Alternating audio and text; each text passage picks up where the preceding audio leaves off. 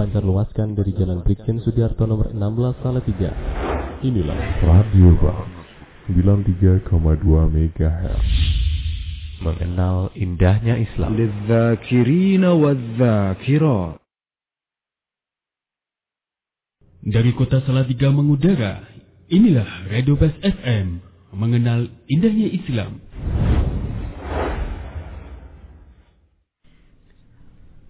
Innalhamdulillah, nahmaduhu wa nasta'inuhu wa nastaghfiruh, wa na'udzu billahi min shururi anfusina wa sayyiati a'malina. Man yahdihillahu fala mudilla lahu wa man yudlil fala hadiya lahu. Wa asyhadu an la ilaha illallah wahdahu la syarika lahu wa asyhadu anna Muhammadan 'abduhu wa rasuluh. Ya ayyuhalladzina amanu taqullaha haqqa tuqatih wa la tamutunna illa wa antum muslimun. Amma ba'd. Para pendengar yang dirahmati oleh Allah Subhanahu wa taala, alhamdulillah, kembali dan selalu kita memuja, memuji dan bersyukur kepada Allah Subhanahu wa taala, yang mana sampai pada kesempatan pagi hari ini kita semua masih dalam perlindungan, masih dalam limpahan karunia, dan selalu dijaga oleh Allah Subhanahu wa taala dalam keislaman, keimanan insyaallah. Kemudian salawat serta salam semoga selalu terlimpahkan kepada suri tauladan kita, guru besar kita, Nabi kita Muhammad sallallahu alaihi wasallam, beserta keluarganya, para sahabatnya,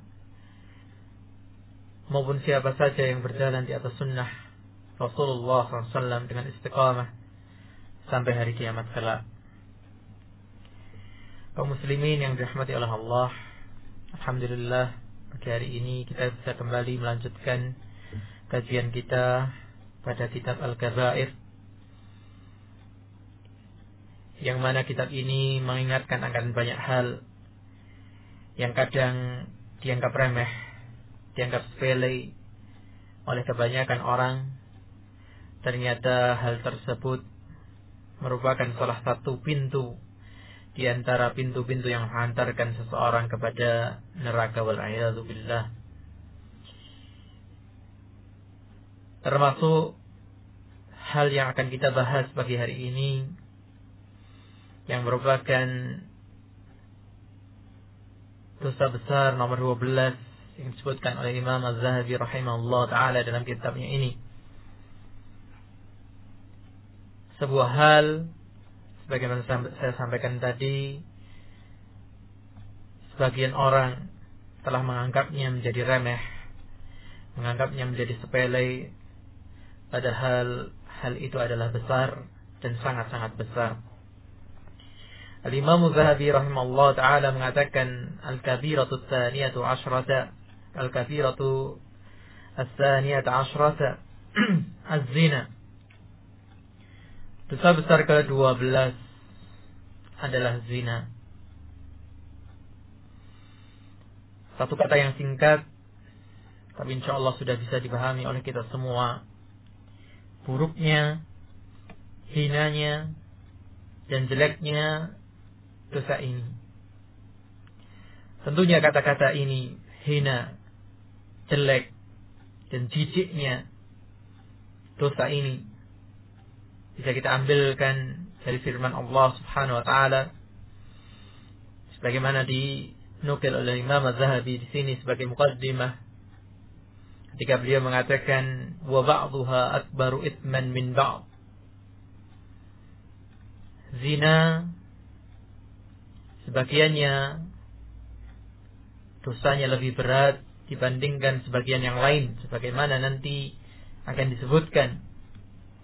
Zina tidak hanya satu level, tetapi bertingkat-tingkat kehinaannya dan dosanya. Tapi semuanya terkumpul dalam firman Allah Subhanahu wa taala dalam surat Al-Isra ayat 32. Allah berfirman, "Wala taqrabuz zina." Dan janganlah kalian mendekati perzinaan. Innahu kana fahishatan wa sa'a sabila. Sesungguhnya perzinaan itu adalah fahisyah. Fahisyah dalam bahasa Arab diartikan mashtadda qubhuhu minal ma'asi awidz dzunubi. Apa yang sangat menjijikkan, apa yang sangat kotor, apa yang sangat jelek keburukannya dari sebuah maksiat atau sebuah dosa. Maka yang bisa mengatakan zina adalah qabih, zina adalah fahisyah, zina adalah dosa yang kotor, menjijikkan, hina, sekali lagi adalah mereka yang masih dijaga oleh Allah Subhanahu wa ta'ala. Hatinya menjadi hati yang bersih, hatinya hati yang lurus. Karena pada saat ini, kalau kita melihat fenomena akhir zaman, di mana para lelaki kehilangan rasa cemburunya, melihat istrinya terbuka auratnya, diam saja. Melihat istrinya mengobrol dengan tetangga lelaki tentunya, yang bukan mahramnya, diam saja.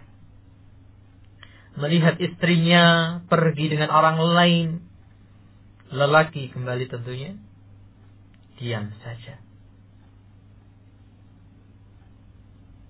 Melihat anak perempuannya terbuka auratnya, diam saja. Orang yang telah kehilangan rasa cemburu kepada istri, anak perempuannya, saudarinya, tentunya tidak akan mengatakan zina adalah hina, tidak akan mengatakan zina adalah kotor. Lebih-lebih kalau kita perhatikan fenomena yang ada dalam masyarakat kita, sebuah fenomena yang lain. Kalau kita mengingat sekitar 10, 15, lebih-lebih 20 tahun yang lalu, ketika ada orang menikah telah mengalami kehamilan sebelumnya, sebuah aib, sebuah kehinaan yang besar menimpa sebuah keluarga. Tapi kemudian menjadi hal yang wajar, menjadi hal yang biasa, dan menjadi hal yang dimaklumi pada hari ini. Tidak ada lagi gunjingan, tidak ada lagi cemoohan, tidak ada lagi omongan.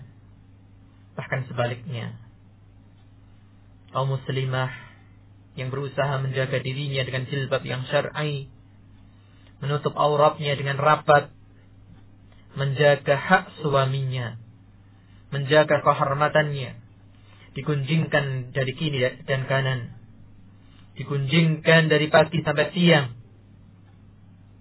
Sebuah fenomena yang mengerikan, yang menghantarkan kepada sebuah dosa besar,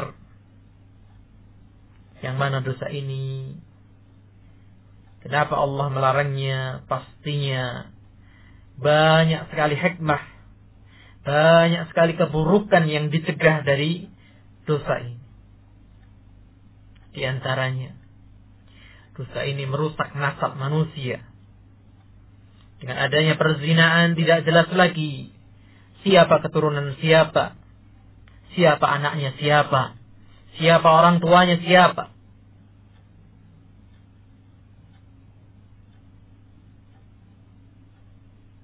Sebuah penjagaan, sebuah aturan yang dijaga oleh Islam supaya tertib, yaitu garis keturunan, supaya jelas pernikahan seorang wanita membutuhkan wali, sehingga supaya jelas siapa walinya, dan supaya jelas siapa yang akan dinikahinya.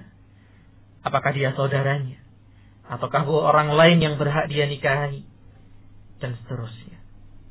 Maka dengan adanya perzinaan, rusaklah, hancurlah tatanan kenasaban, tatanan kemasyarakatan.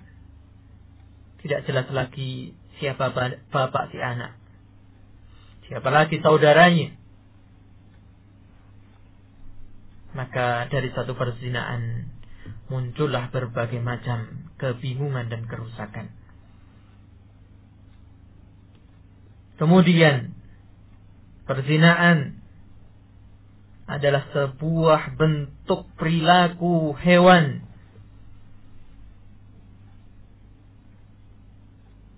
Sebuah bentuk perilaku binatang yang tidak memperdulikan dengan siapa dia berhubungan. Ibunya kah? Saudarinya kah? Atau siapa saja yang dia temukan di jalan. Itulah yang dilakukan oleh hewan dan tidak dilakukan oleh manusia yang berakal. Inilah yang menunjukkan kejinya, jeleknya dan hinanya berzinaan. Ditambahkan lagi, ketika Allah Subhanahu wa ta'ala menceritakan tentang indahnya pernikahan, karena selalu Allah ketika melarang satu hal, maka selalu memberikan alternatif yang jauh dan jauh lebih baik. Tidak melakukan larangan tanpa solusi.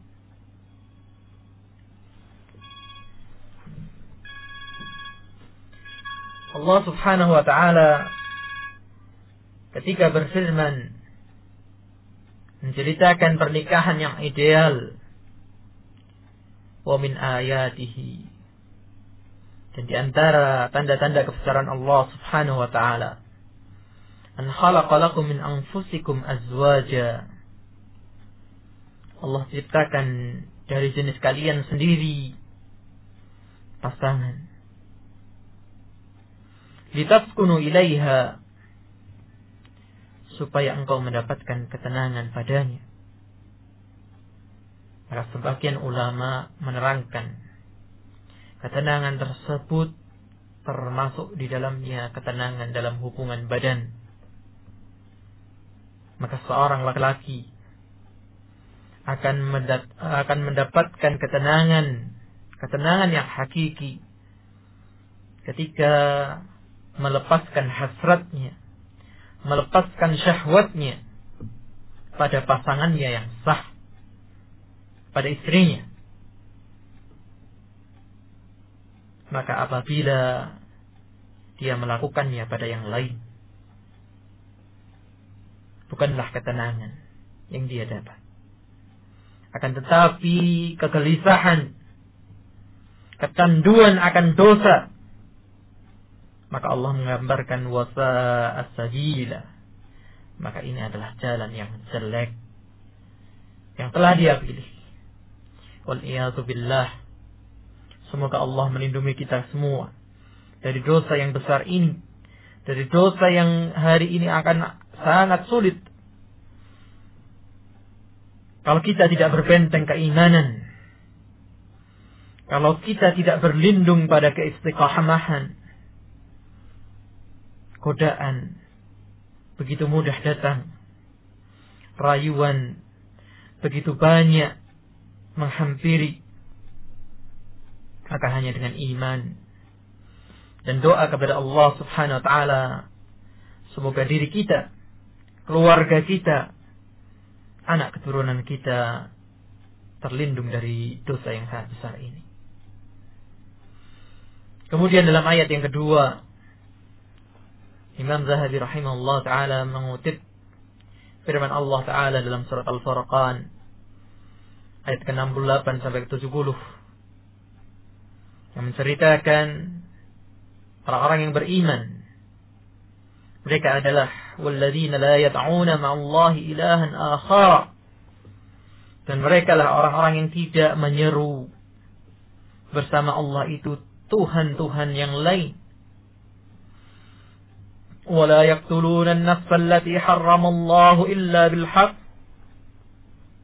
Dan mereka tidak membunuh jiwa-jiwa yang telah diharamkan oleh Allah kecuali dengan hak, dengan kebenaran yang telah digariskan oleh Allah Subhanahu wa taala. Wala yaznuna, dan mereka bukanlah orang-orang yang berzina pula. Wa man yaf'al dzalika yalqa asama. Maka orang-orang yang melakukan dosa-dosa tadi, sungguh mereka telah melakukan dosa. Yudha'af lahul 'adzabu yaumal qiyamah. Bagi mereka azab yang dilipatkan pada hari kiamat. Wa yakhlud fihi muhana, dan akan dikekalkan di dalamnya dengan penuh kehinaan. Na'udzubillah, thumma na'udzubillah. Illa man taba. Tapi Allah sudah menyampaikan, inna rahmatallahi sabaqat ghadabuhu. Inna rahmatallahi sabaqat ghadabahu. Bahwasanya rahmat Allah lebih besar, telah mendahului murkanya. Maka kalau Allah Subhanahu wa taala bermuamalah kepada hambanya ini sebagaimana bermuamalahnya kita satu dengan yang lain, satu kesalahan kadang membuat kita berputus keluarga, berputus saudara. Orang Jawa bilang jodaan, bermusuhan selama-lamanya. Tapi Allah Ar-Rahman Ar-Rahim, At-Tawwabur Rahim, At-Tawwabul Karim, Al-Ghaffar, selalu membuka pintu taubatnya, membuka pintu maafnya. Bahkan orang-orang yang telah mensekutukannya dan melanggar batas-batasnya yang sangat besar, pembunuhan, perzinaan, Allah masih membukakan kesempatan illa man taba, kecuali bagi mereka yang mau bertaubat. Maka ini adalah sebuah kesempatan di mana nafas masih dikandung badan, di mana kesempatan masih membentang. Maka tidak ada yang lain kecuali wasari'u ila maghfiratin min rabbikum wa jannatin arduha as-samawati wal ard uiddat lil muttaqin. Tidak ada pilihan bagi kita yang pernah melakukan dosa, khususnya dosa yang sedang kita bahas, dosa zina, kecuali untuk wasari'u ila maghfiratin min rabbikum, untuk bersegera pada ampunan yang telah disiapkan oleh Rabb kita, oleh Tuhan kita, oleh Allah Subhanahu wa ta'ala. Yang mana setelah taubat ada surga yang luasnya langit dan bumi, yang tentunya disiapkan oleh Allah bagi orang-orang yang bertakwa.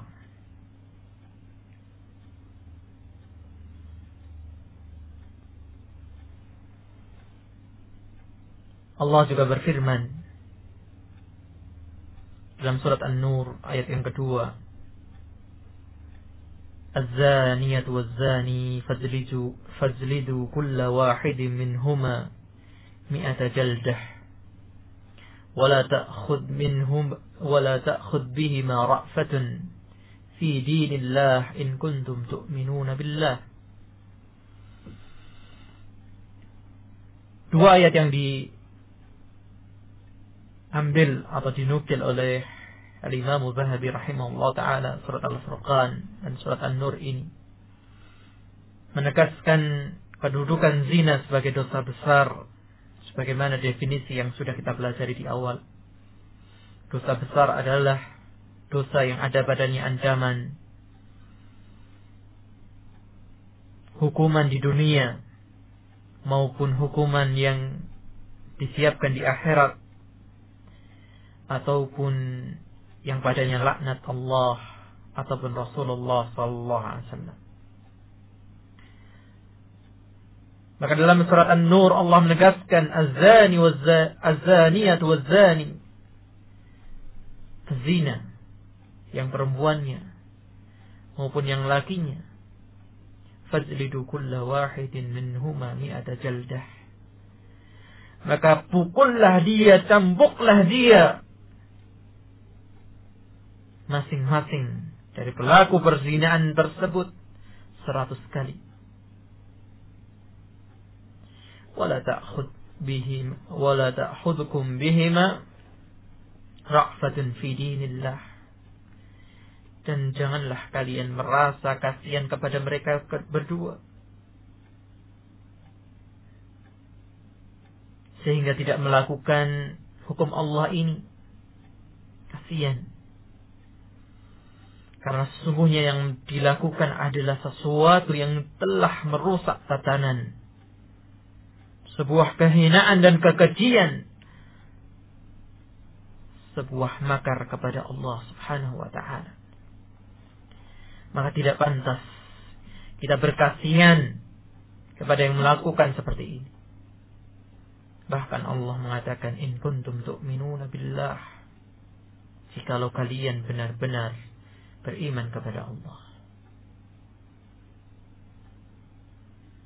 Kemudian dalam surat kelanjutan ayat yang ketiga, Allah mengatakan, ingin menggambarkan, ingin mengucilkan, ingin memboikot orang-orang yang makar, orang-orang yang melanggar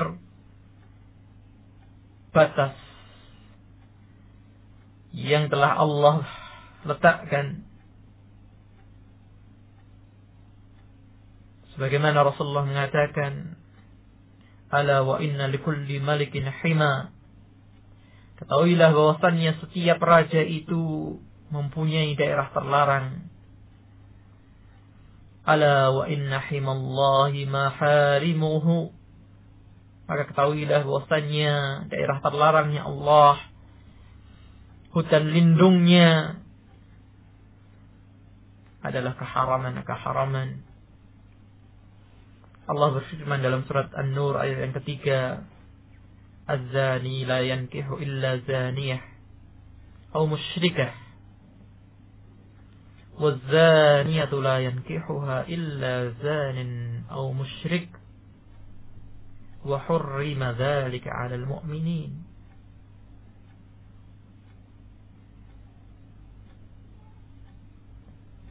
Seorang pezina lelaki, tidaklah dia berhak menikahi kecuali pezina perempuan. Karena kedua-duanya yang pantas bagi mereka berdua adalah hal yang sama. Karena orang yang beriman, yang masih ada rasa cemburu dalam hatinya, tidak mungkin ridha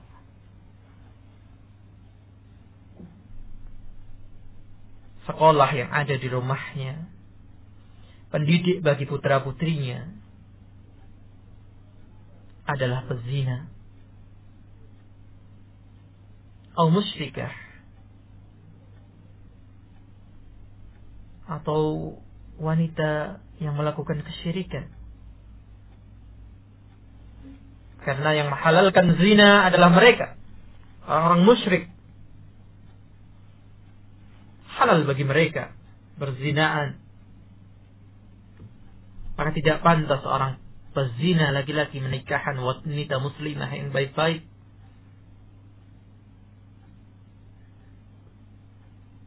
Dan sebaliknya, waz-zaniyatu la yankihuha illa zanin aw musyrikun.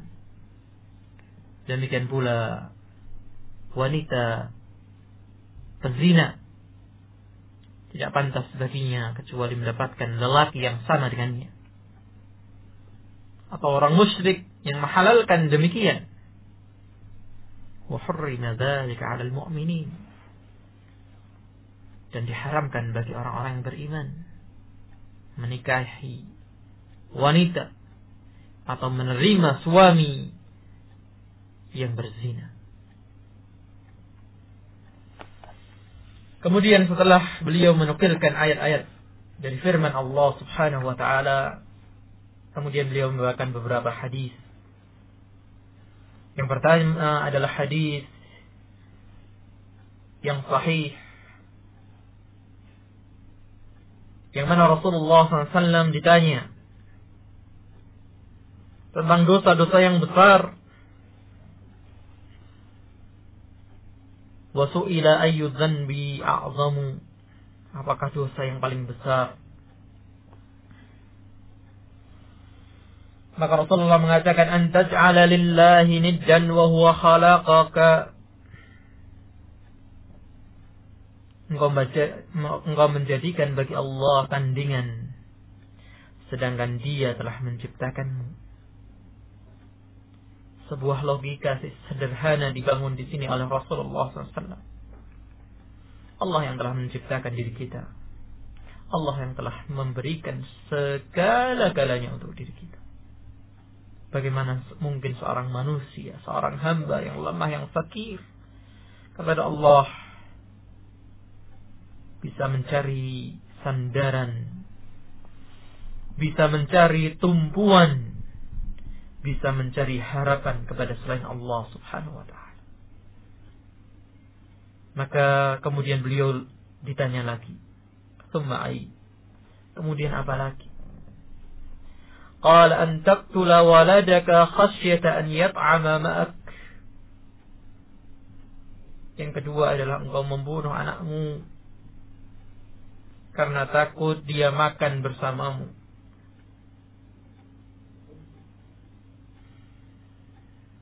Ini juga fenomena yang sudah kita lihat pada hari ini. Orang-orang yang mengalami keputusasaan karena masalah ekonomi, sehingga membunuh keluarganya, anaknya, anak dan istrinya. Atau mereka yang memotong atau membatasi atau tidak lagi mau menambah anaknya karena beban ekonomi yang begitu berat.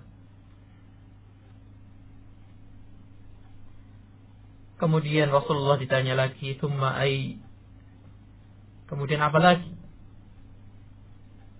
Qala anta zaniya halilata jarika, engkau melakukan perzinaan dengan istri tetanggamu. Ini yang disinggung oleh Al-Imam Zahabi di awal, bahwasannya sebagian dosa lebih besar dari dosa yang lain. Maka berzina dengan tetangga lebih besar dosanya dibandingkan dosa yang lain, dibandingkan perzinaan yang lain. Kenapa? Karena hak yang besar ada pada tetangga. Rasulullah SAW dalam sebuah sabdanya mengatakan, ma zala Jibril yusini bil jar hatta dhanantu annahu sayuwarithuhu. Masih dan tidak bosan-bosannya Jibril mengingatkanku akan haknya tetangga, sampai aku mengira tetangga itu akan saling mewarisi satu dengan yang lain. Maka haknya tetangga adalah dijaga kehormatannya, hartanya.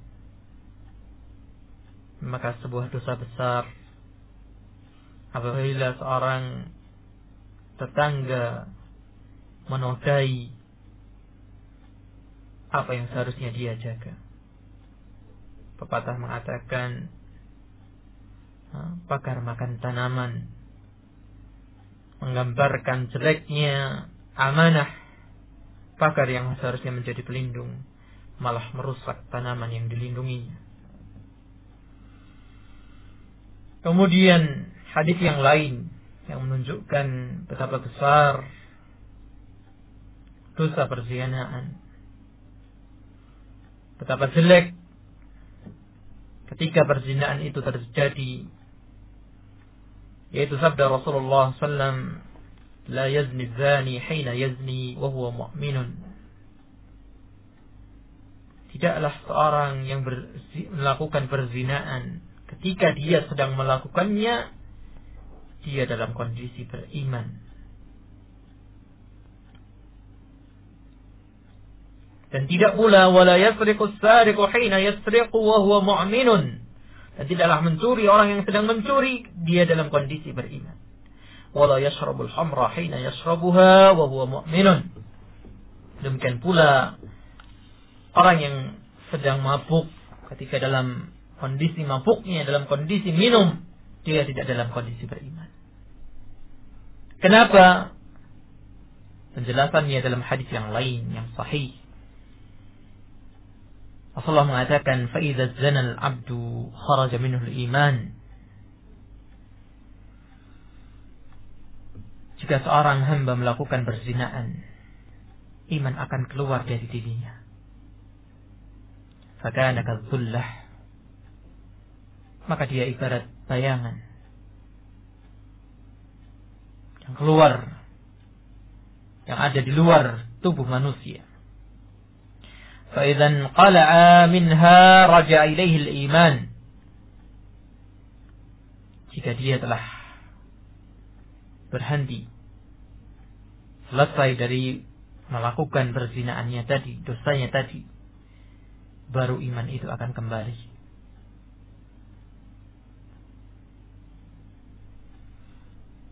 Dan ini, atau hadis ini, sebagai peringatan bagi kita semua. Ketika iman keluar, kita tidak punya jaminan bahwasanya iman itu bisa kembali lagi. Karena kita tidak punya jaminan kapan maut menjemput kita. Sudah berulang-ulang berita memberitakan mereka yang meninggal dalam kondisi-kondisi su'ul khatimah, meninggal karena overdosis, meninggal di lokalisasi. Na'udzubillah wal na'udzubillah. Waruya 'an Nabi sallallahu alaihi wasallam, diriwayatkan dari Nabi sallallahu alaihi wasallam, man zana أو شرب الخمر نزع الله منه الإيمان كما يحلق الإنسان خميصا من رأسه. Barang siapa yang meminum khamar, barang siapa yang berzina atau meminum khamar, Allah akan melepaskan keimanan sebagaimana kita melepaskan baju kita dari atas kepala kita. Hadis yang sahih diriwayatkan oleh Imam Muslim.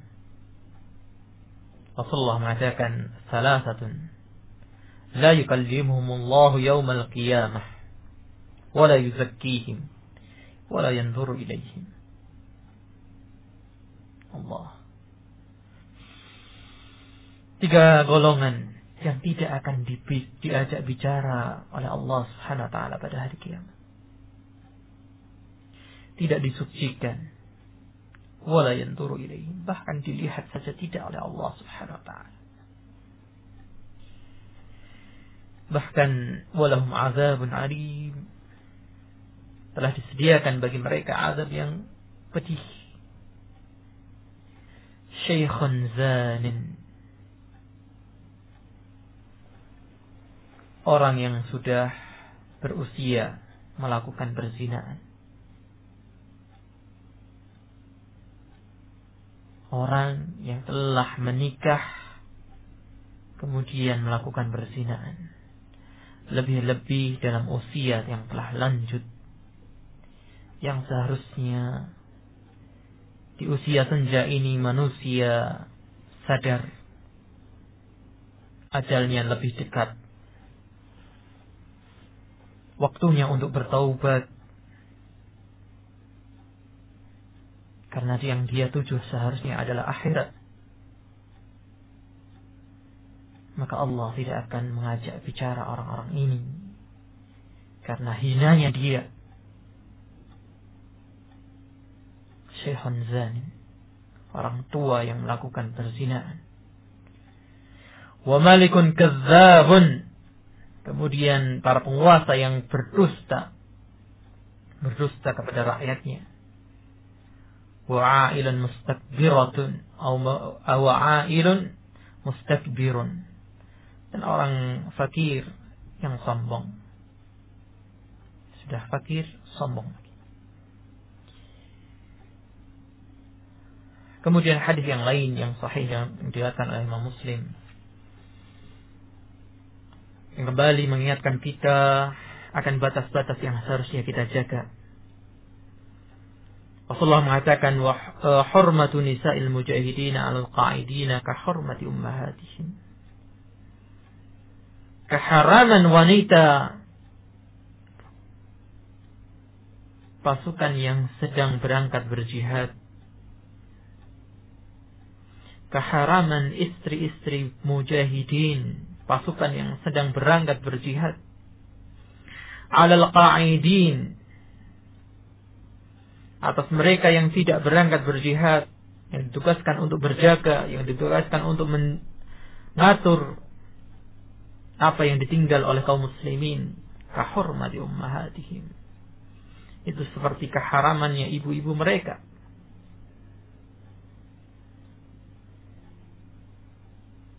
Jadi wanita-wanita yang ditinggal suaminya bertugas, tugas yang kecil, tugas yang ringan, sampai tugas yang paling berat, yaitu berjihad, itu seharusnya dilindungi oleh tangganya, dilindungi mereka yang mendapatkan amanah, bukan malah diambil kesempatannya. Karena keharamannya itu seperti keharaman ibu mereka. Melakukan perzinaan dengan mereka seperti berzinaan dengan ibunya. Wal'ayyadzu billah, yang seperti saya katakan di awal tadi, tidak mungkin dilakukan kecuali oleh hewan. Berzina dengan ibunya sendiri. Wa ma min rajulin yahlufu rajulan minal mujahidin fi ahlihi fayahunuhu fihim, maka tidaklah seorang yang diamanahi untuk menjaga keluarga yang ditinggal pergi berjihad tadi, fayahunuhu fihi, kemudian dia mengkhianatinya, maka apa balasannya? Illa wuqifa lahu yaumal qiyamah fayakhudhu min amalihi ma syaa' fama dhannukum. Maka orang yang berkhianat ini akan diberdirikan oleh Allah pada hari kiamat. Kemudian didatangkan si suami tadi dan dipersilahkan mengambil kebaikan orang ini sekehendak hatinya. Fama dhannukum. Maka apa persangkaan kalian? Tidak lain, pada hari yang paling berharga adalah kebaikan. Orang akan mencari kebaikan dimanapun dia bisa mendapatkan. Maka ketika Allah memberikan kesempatan ini, tidak akan disisakan tentunya pada diri pengkhianat tadi kebaikan sedikit pun. Kemudian dalam riwayat Imam Nasa'i, Rasulullah bersabda, arba'atun yubghidhuhumullah, 4 golongan yang akan dimurkai oleh Allah. Al-bayya'ul hallaf, penjual yang suka bersumpah. Sumpah, demi Allah saya membelinya sekian dan sekian, padahal bohong. Al-faqirul muhtal, orang yang tidak punya tapi sombong. Asy-syaikhuz zani, orang yang sudah berumur kemudian berzina. Wal imamul jair, dan pemimpin yang zalim kepada rakyatnya. Wa 'azamuz zina bil ummi wal ukhti wa imra'atil ab wa bil maharim. Kemudian kalau tadi dosa yang besar akan berzinaan kepada tetangga, kepada wanita yang diamanahkan kepadanya, maka ada yang lebih besar dari itu. Dan dosa yang paling besar, perzinaan yang paling besar adalah jika dilakukan kepada ibu, saudari, ibu tiri, atau pada mahram secara umum. Dan Imam Hakim telah mensahihkan sebuah riwayat, man waqa'a ala zati mahramin faqtuluh. Barang siapa yang terjatuh dalam perzinaan dengan mahramnya, atau yang sering disebut dalam masyarakat umum muhrim, orang yang masih ada tali ikatan darah yang diharamkan menikah dengannya, maka bunuhlah dia.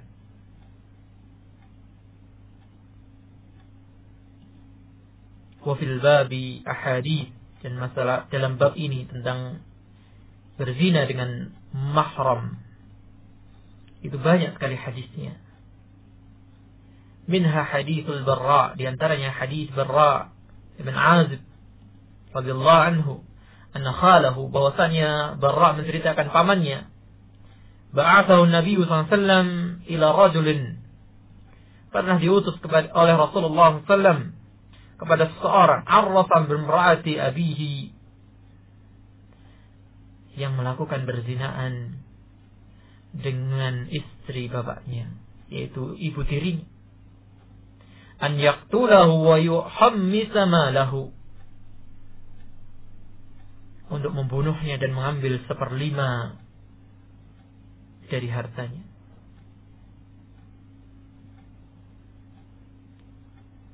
Bahkan sebagian ulama mengatakan dalam bab ini, ketika seorang berzina dengan mahramnya, maka tidak dibedakan apakah dia perjaka atau dia pernah menikah. Hukumnya sama, saking jeleknya dan buruknya perzinaan dengan mereka yang masih sedarah.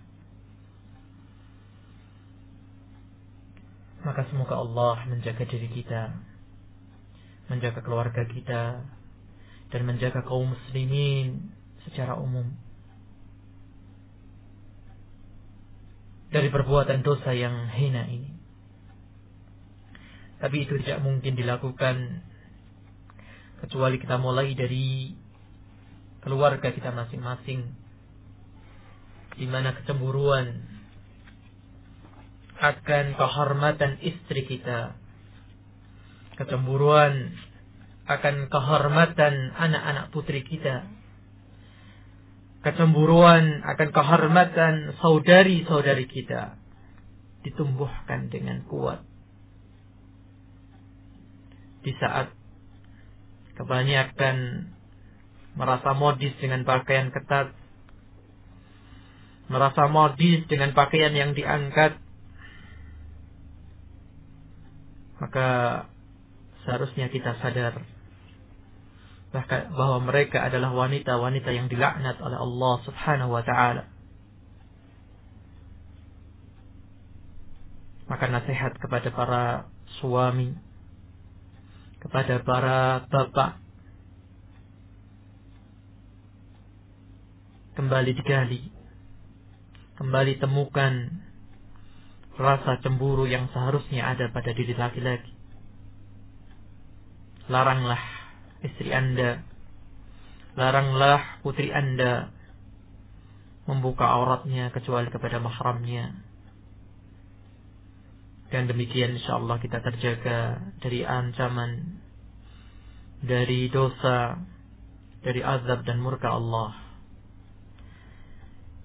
Ini dari sebagian kecil yang kita bisa terangkan tentang besarnya dosa zina ini, yang merupakan salah satu di antara tanda-tanda akhir zaman.